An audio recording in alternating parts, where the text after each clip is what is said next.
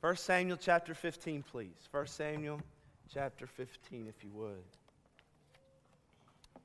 I really can't believe anybody came back tonight when you knew I was going to preach on our sin.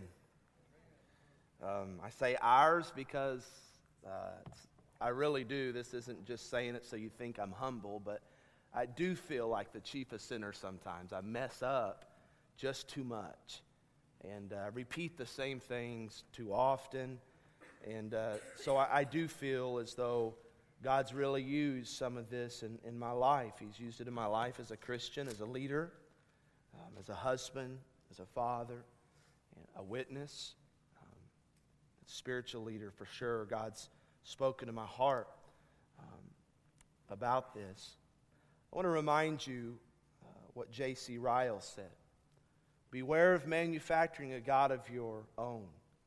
A God who is all mercy but not just. A God who is all love but not holy. A God who has a heaven for everybody but a hell for none.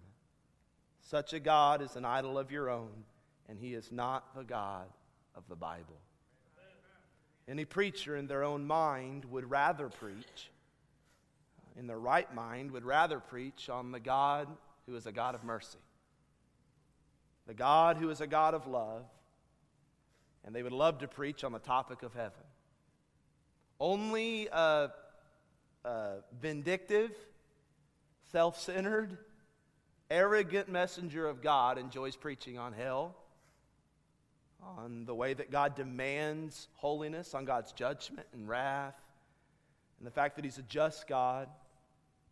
But I want you to hear me, that a church that is true to the Word, a pastor or a preacher that is true to the Word, will preach both sides of God without apology. And a people that understand the character of God, like you do, will accept and welcome both sides of God in your life.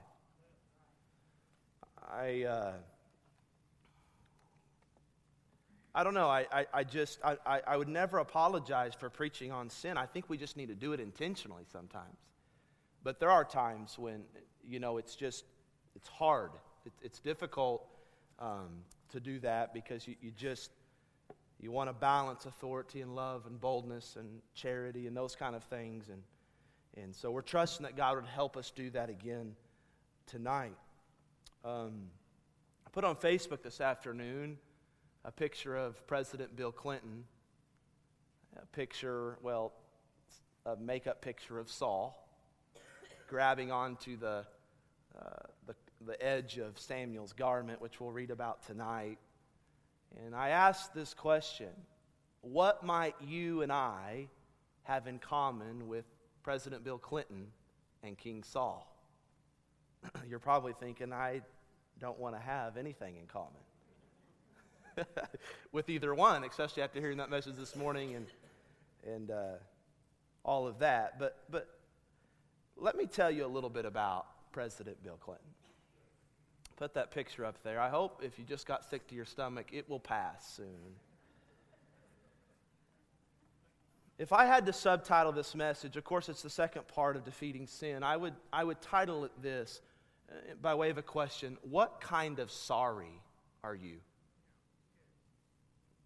In 1998, the United States of America was shocked to hear that their 42nd president, who was 49 years of age, had an affair that lasted about 2 years with his 22-year-old White House intern named Monica Lewinsky. You probably remember that. The story broke in the mainstream press on January the 21st of 98 in the Washington Post. What's very interesting is to watch the stages or to read about the stages of Clinton's response once confronted with this news. Now, I was too young at the time to really care anything about politics, so I didn't really follow it. I had to research it, but some of you will be well acquainted with how he handled this.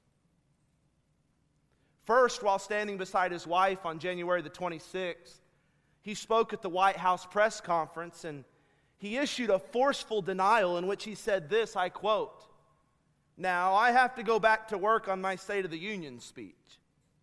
And I worked on it until pretty late last night. But I want to say one thing to the American people, and I want you to listen to me. I'm going to say this again. I did not have sexual relations with that woman, Miss Lewinsky. I never told anybody to lie, not a single time. Never. These allegations are false, and I need to go back to work for the American people. Thank you. On July 28, 1998, after Lewinsky received transactional immunity in exchange for a grand jury testimony, on top of donating a blue dress that had Clinton's DNA on it, the evidence was so obvious that Clinton was forced to admit his affair. And on August 17th, he admitted to engaging in an improper physical relationship with Lewinsky. That evening, if you remember, he gave a national televised statement. And he used words and phrases like this: "While my answers were legally accurate, I did not volunteer extra information. What I did was inappropriate. It was a lapse in judgment. I know I gave a false impression and I misled people. I deeply regret that." And then he moved on to give excuses for why he, quote, misled, not lied to, misled the American people. First excuse was his own personal embarrassment. Second was to protect the reputation of his family. Third, he implied he was unfairly questioned because these questions were being asked in the midst of a politically inspired lawsuit. And then he started to take the spotlight off of his sin and place it on the sins of the private investigators that are, quote, trying to destroy my political career and family. He pleaded for privacy and for people to quit prying into his private life and let him get on with what he deems important national matters. He ended up saying this, I quote, it is past time to move on. We've got real problems to solve." You say, why are you bringing that up? Well, I'm not bringing it up with any political agenda in mind. If it was a Republican that did it, I would have brought it up. I'm not bringing this up to pour salt into the wound of another man's sin. I'm bringing this up, please hear me, because it has everything to do with our message tonight. It doesn't take a rocket scientist to examine President Clinton's response to his sin and to make the judgment that he was not the right kind of sorry. It's shocking how similar Saul's response to his sin was to President Clinton's response to his sin. This morning we learned that though God gave Saul another chance by his grace to obey, by giving him a clear command to utterly destroy the Amalekites, King Saul chose rather to only obey partially, and he kept King Agag and the best of the livestock. For that purpose, God rejected Saul as the king once and for all. We learn that the first step to defeating our sin and the only way to fully obey God is to completely and utterly destroy our sin, to take no prisoners.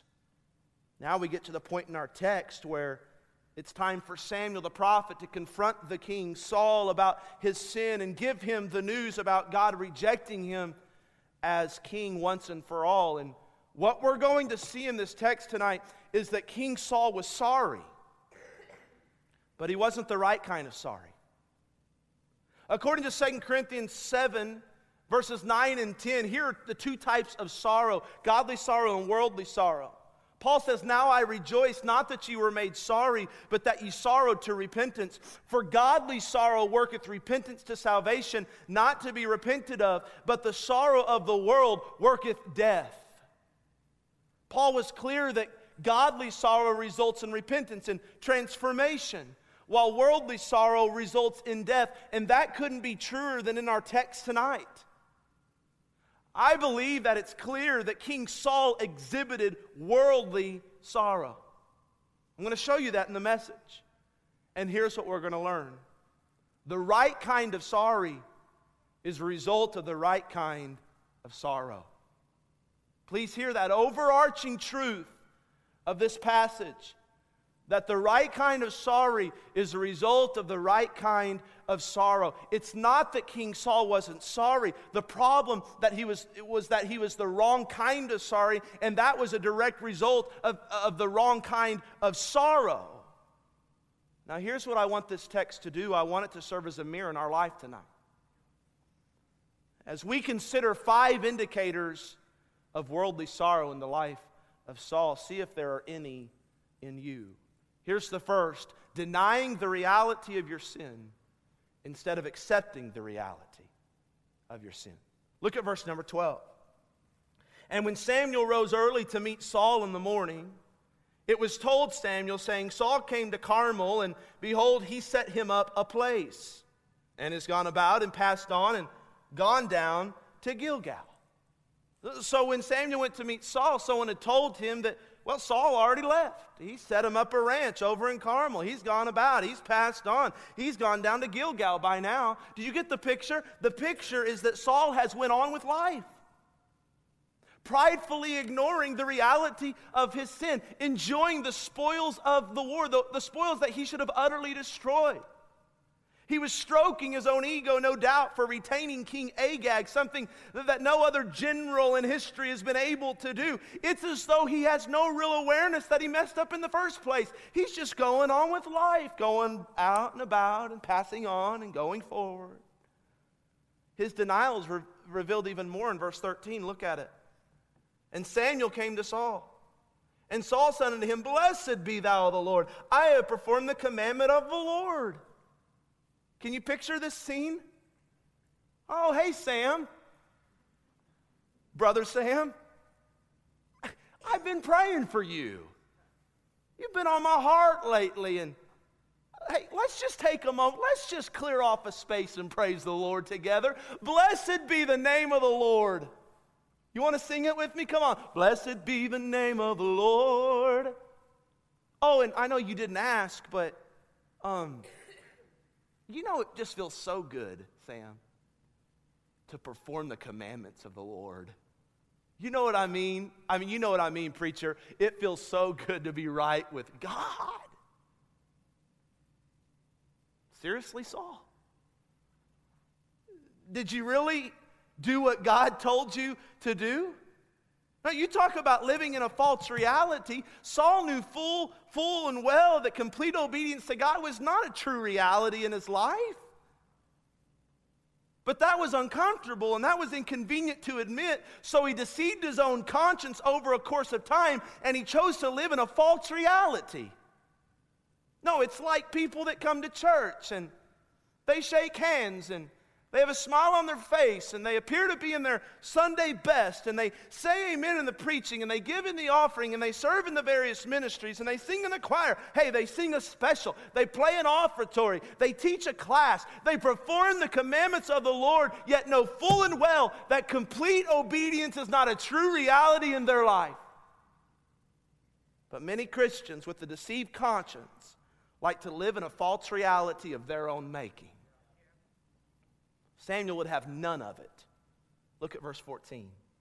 And Samuel said, What meaneth then this bleating of the sheep in mine ears, and the lowing of the oxen which I hear?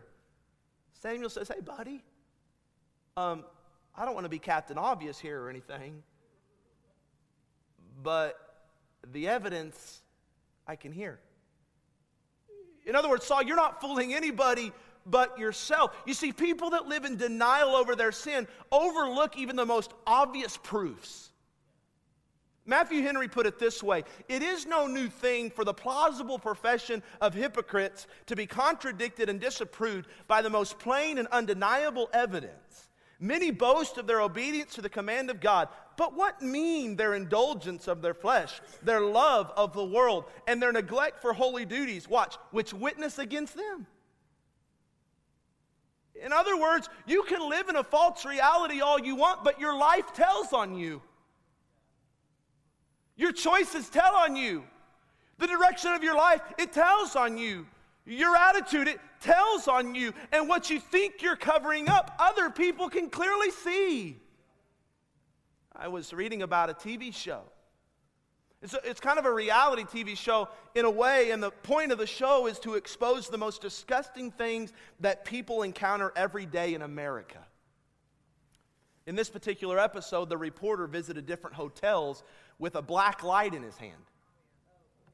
He would go room to room, he would turn off the room lights and then turn his black light on, and the purple glow would illuminate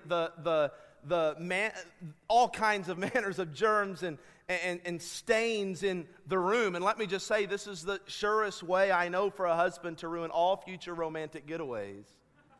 Because I don't think the hotels we stay in are as clean as we think they are. Well, the reporter found a couple in the lobby of the hotel, and he said, hey, could I perform this blacklight experiment in your room? And sadly, the couple agreed. They had no idea what they were getting themselves into, but they walked into the room, and surprisingly, the room was spotless. It was pristine. I mean, it's as though the maids had just left. The bed was made. There wasn't a speck of dust. The toilet, the bathtub, the sink, they were shining. They were glistening. The floor was vacuumed. It appeared to be great. And then he went over and he turned the lights off, and he turned his black light on, and unbelievably, this room, though clean and regular light, was actually more filthy than any other room that he had done in the hotel up to this point. There's a large stain on the carpet. There were spots all over the walls, the desk, the bathroom. Everywhere was exposed to be filthy. And then what was funny is that the lady in the room, whose room it was, she began to scream. And what she screamed was interesting. She screamed it 3 times. Turn that light off. Turn that light off. Turn that light off. And then she ran to the light switch and she turned on the lights in the room, and she sighed, a sigh of relief, and she said this, whew, now that's better. Was it really better? No, the stains were still there. The couple could no longer see them, but that didn't change the reality of the stain's existence. The word for this is denial. Hear me. Denial is turning off the black light in effort to make the stains of our life disappear. That's what King Saul was doing, and that's the first indicator of worldly sorrow. Here's the second, shifting blame for your sin instead of taking responsibility for your sin. Verse 15. And Saul said, can you read out loud that first word, please? And Saul said, he didn't say I. They have brought them from the Amalekites, for the people spared the best of the sheep and of the oxen to sacrifice unto the Lord thy God, and the rest we. He took credit for the positive. We have utterly destroyed. Once Saul was brought back to the reality of his sin, his first inclination at that point was to blame somebody else. This approach is as old as time. I'm talking the first man and woman of the earth had the same inclination.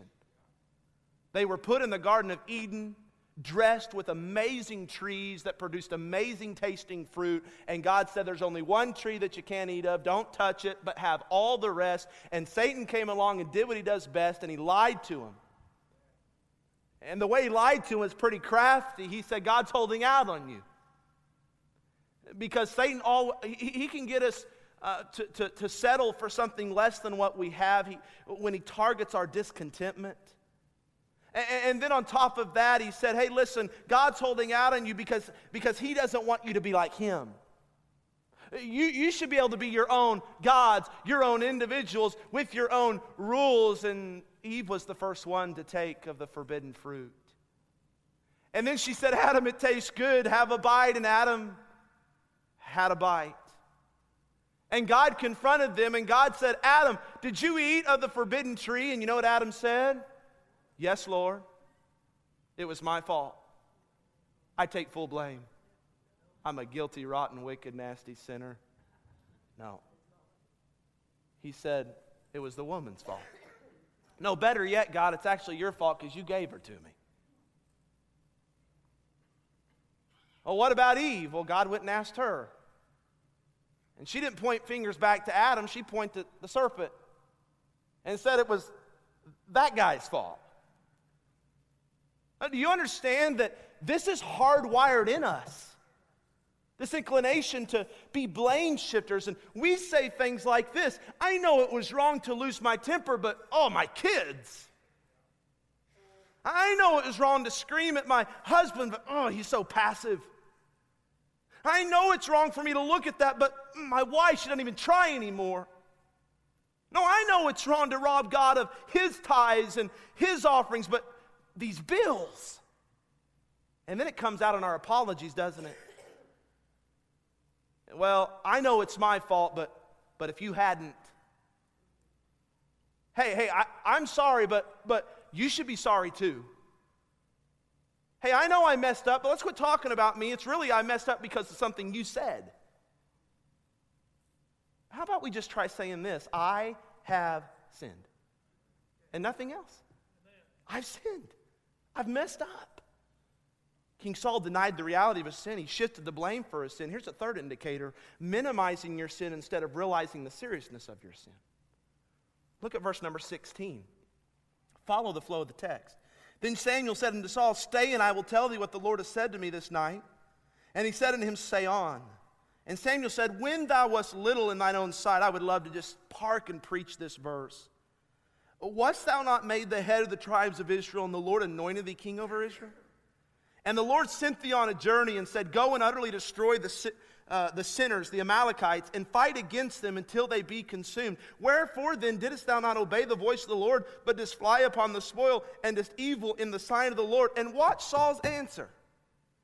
He said unto Samuel, Yeah, I've obeyed the voice of the Lord, and I've gone the way which the Lord sent me. And okay, I brought Agag, the king of Amalek, but I've utterly destroyed the Amalekites. No, watch this. He's saying, Samuel, I've obeyed the Lord. Take a chill pill. Okay, so I've spared one lone king, but I've utterly destroyed the Amalekites. And we do the same thing as we tend to overlook the negative, put all the stress and emphasis on the positive in efforts to minimize our partial obedience. We do it by saying different things like this: I was just having fun. I mean, come on. There's a book, check this out, entitled Over the Edge, Death in Grand Canyon. Not a real uplifting read, but the author chronicles the nearly 700 deaths that have taken place at the Grand Canyon since the 1870s. And it's actually not surprising to me if you've been there. That place is like death waiting to happen. It's crazy. That's not surprising to me that people die there. It's surprising to me how so many people have died there. A number of people have fallen to their deaths simply because they were joking around. In fact, in 1992, a 38-year-old father was teasing his teenage daughter and pretended to lose his balance and fall. I mean, literally 1 second he was laughing, and then suddenly the fake fall became very real. And right in front of his teenage daughter, trying to play a joke, he stumbled a bit too far. He fell 400 feet to his death. Years later, in 2012, an 18-year-old girl was hiking the North Rim with her friends, thought it'd be fun to have her picture taken next to the edge where there was a sign that clearly read, "Stay away." So as she inched closer and closer, and her giggles got louder and louder, and she was having so much fun, she stepped on a pile of rocks that gave way beneath her, and she fell 1,500 feet to her death. Well, I was having a good time. Well, you might have had a good time in your sin, but that doesn't make it any less serious. Even fun sin destroys lives. We say this: well, things will get better. I understand I'm going through a rough patch. I've made a few bad decisions, but things will get better over time. I wonder if that's what Pharaoh told himself after each of the first 9 plagues. Moses came to him and said, "Let my people go." Pharaoh's heart was hardened, so God turned their water into blood. They couldn't even get hydration out of the rivers anymore. They had to go dig ditches to get clean water. And I'm thinking he probably thought, it'll get better. This ain't too bad. I mean, we're still okay. And then all of a sudden there are frogs everywhere. And maybe Pharaoh's thinking, it's kind of loud and inconvenient, but they'll eventually go away. And then there's flies. You ever tried to eat at the park with flies around? Well, there's millions of flies, and he probably thought, well, it's a little bit irritating, but it'll get better. Then there's lice. Are you kidding me? I mean, Pharaoh's probably thinking it's a little itchy, but it'll get better with some shampoo and some thyme and some scrubbing. I'm having some fun, but I wonder if there's anyone here who keeps telling themselves it'll get better. But the reality is, the truth is that things really couldn't be any worse. We say this, it's not that big of a deal. And that's what I said about my backyard 4 years ago. When the water bill was too high and I decided not to water it for a particular summer, and I began to see the grass die and weeds come up. And I told my wife, you ask her, I said, it's not that big a deal. We'll recover it next summer. And next summer, I didn't want to pay the water bill again, so I just watered the front yard. I'm one of those that has a really nice front yard and an embarrassing-looking backyard. And I said, it's okay. It's not that big of a deal. And if you walked into my backyard, Brother Kevin Kessler and Caden helped me put up my fence, they know what it looks like. I don't have picnics back there. There's not an ounce of grass, a blade of good grass in my backyard. It's literally overtaken in weeds. And the same is true with our sin. We tend to minimize the Agags in our life because, after all, it's just one thing. It's just a season. We'll make up for it in a little bit. And the longer we neglect it, watch, the larger it grows. And something small becomes something big, and we're forced to finally realize its seriousness, and oftentimes it's just too late. Our life's overgrown with sin. When the Holy Spirit whispered to us, you should have watered your life. You should have read the Word. And we just keep minimizing it. Worldly sorrow is indicated by denying the reality of your sin, shifting the blame for your sin, minimizing the seriousness of your sin. Here's the fourth indicator: justifying your sin instead of owning your sin. Look at verse 21. Paul's explaining himself, or Saul's explaining himself. But the people took of the spoil, sheep and oxen, the chief of the things which should have been utterly destroyed. Watch this. He says, to sacrifice unto the Lord thy God in Gilgal. I'm imagining he got kind of a preacher's voice, a spiritual voice. Did you see the spiritual spin he put on his justification? To justify our behavior means that we're condoning our behavior. It means that we have an acceptable or a viable excuse for what we did. And here's what Paul's justification was. Here's his argument. Watch. The end justifies the means. It's called pragmatism. Virtually, he's saying, come on, Samuel, don't you know what we did for God? I mean, if minimizing is not going to get me out of this, and denying the reality of this is not going to get me out of this, and blame shifting is not going to get me out of this, then I better put a spiritual spin on this. And Samuel, don't you know that sacrificing to God, hey, that's a noble goal. Instead of owning up to his sin, he actually justifies it by trying to act spiritual about it. I think we do the same thing. When Samuel confronts us about our sin, we say things like, well, listen, God knows my heart. God knows my heart. Yeah, he does. And through the prophet Jeremiah, he prophesied, your heart is deceitful. And my heart's desperately wicked. And we can't know it. Oh, well, listen, my desire is pure. My goals, they're noble. And people will try to justify their sin by adding some kind of spiritual endeavor to it. Oh, listen, I know that drunkenness is there, and I know there are all sorts of impurities there. But hey, the end justifies the means. I'm there to be salt. I'm there to be light. And I'm going to show them that I can still be their friend and be around their sin all at the same time. Oh, I know putting all these marks on my body, I know it's worldly and fleshly, but Brother Tyler, listen, they're Greek words for forgiveness and love. I'm not trying to be sarcastic. Oh, I know we probably should have been at church, but we're just taking some rest because after all, we don't want to burn out.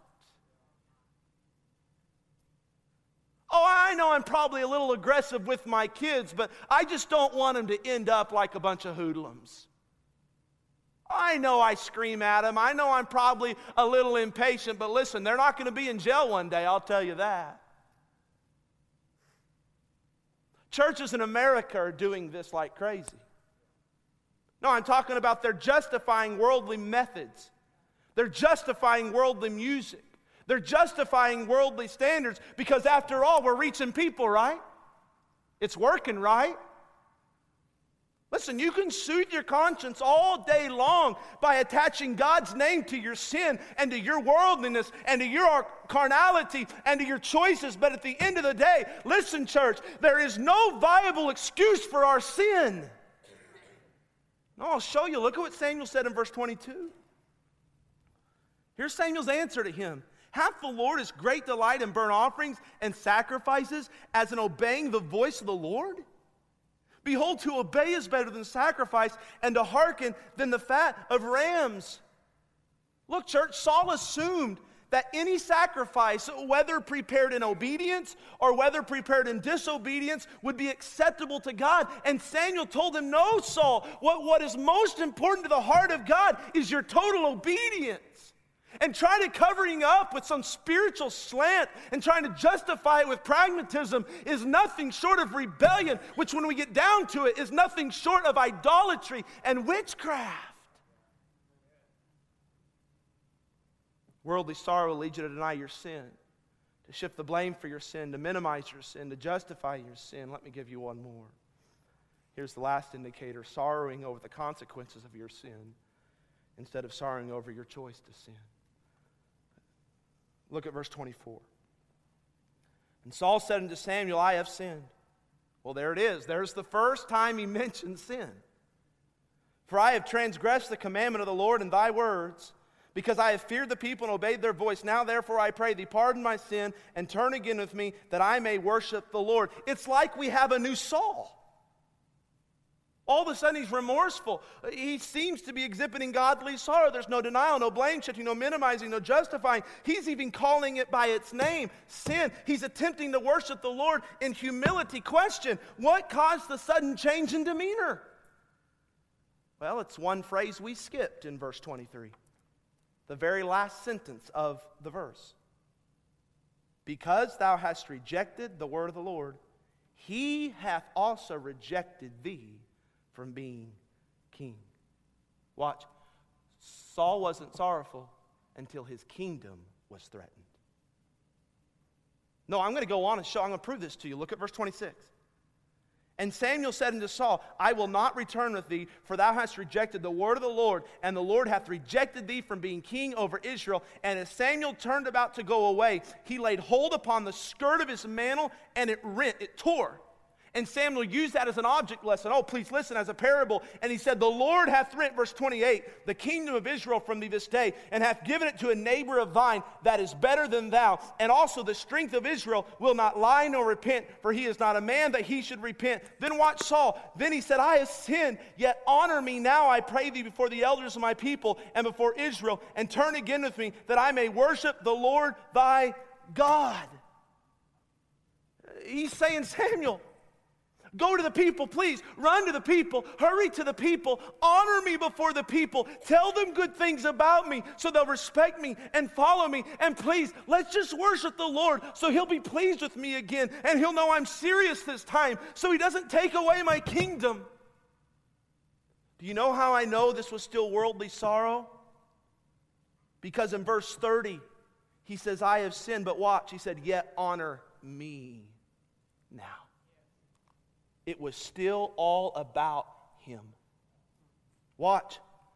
Saul was more concerned about losing his kingdom than sinning against his king. It's amazing how sorry we can be when we stand the chance to lose something we really love. When our kingdom is threatened. Your spouse says, that's it. I'm done. Your employer says, I can't give you any more chances. You're fired. The judge says, based on the evidence, you're guilty.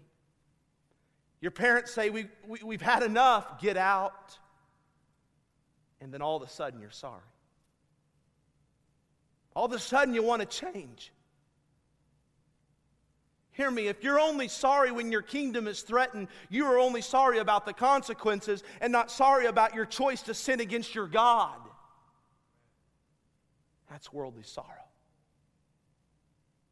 After President Clinton's national televised interview, which featured his apology, and that's a term I use lightly because it was flooded with denial, blame shifting, minimizing, and justifying. The evidence was so convincing. Watch. If you remember, the House of Representatives actually attempted to impeach President Clinton. They were nearly successful at taking away his kingdom. It was very interesting at that point when his kingdom was threatened. When he was close to losing what he loved the most, he came out with one more apology. This time he said this, I quote, "I know that many have said that in my first apology I was not contrite enough. I don't think there is a fancy way to say that I have sinned." It's scary how close, it's remarkable, shocking how much his apology resembles King Saul's. The timing of it, the stages of it, the sequence. It's important to me, he said, that everyone know the sorrow I feel is genuine. He was still concerned what other people thought about him. He went on to get spiritual when he talked about being repentant and having what his Bible called a broken spirit. Was he sorry? Well, I don't know. Was he truly sorry? I don't know. But it's interesting that it took his kingdom being threatened in order to reach that point of sorrow. If you're more concerned about losing your kingdom than you are about pleasing your king, then you're not the right kind of sorry. For Saul, by the time he came to this conclusion, I have sinned, it was too late. You hearing this? It was too late. But what about you? What about me? When is it too late for us? Well, we don't know when the righteous judge will say of our life, enough is enough. But we know this truth in Proverbs 29:1. He that being often reproved hardeneth his neck shall suddenly, that means without warning, be destroyed, and that without remedy. Can I translate that verse in the context of 1 Samuel 15? I would say it like this. Sin that is often confronted and never truly repented of will cause one to suddenly lose their kingdom and never get it back. Your kingdom could represent your testimony, your family, your wealth, your health, your career, your marriage, your children. The right kind of sorrow is a result of the right kind of sorrow. So let me ask you, do you see any of King Saul in you tonight? Is there any denial? Any shifting of blame? Any minimizing? Any justifying? Are you sorry about losing your kingdom or sinning against your king? Oh, Brother Tyler, I know you're just talking about big sins tonight, right? No. I'm talking about the Agags. I'm talking about that sin that you tend to hang on to and God has commanded you to utterly destroy it. And we named those today. The emotional sins, the relational sins, the social sins, the sensual sins. God help us to show godly sorrow that leads to repentance. Would you stand, every head bowed and every eye closed?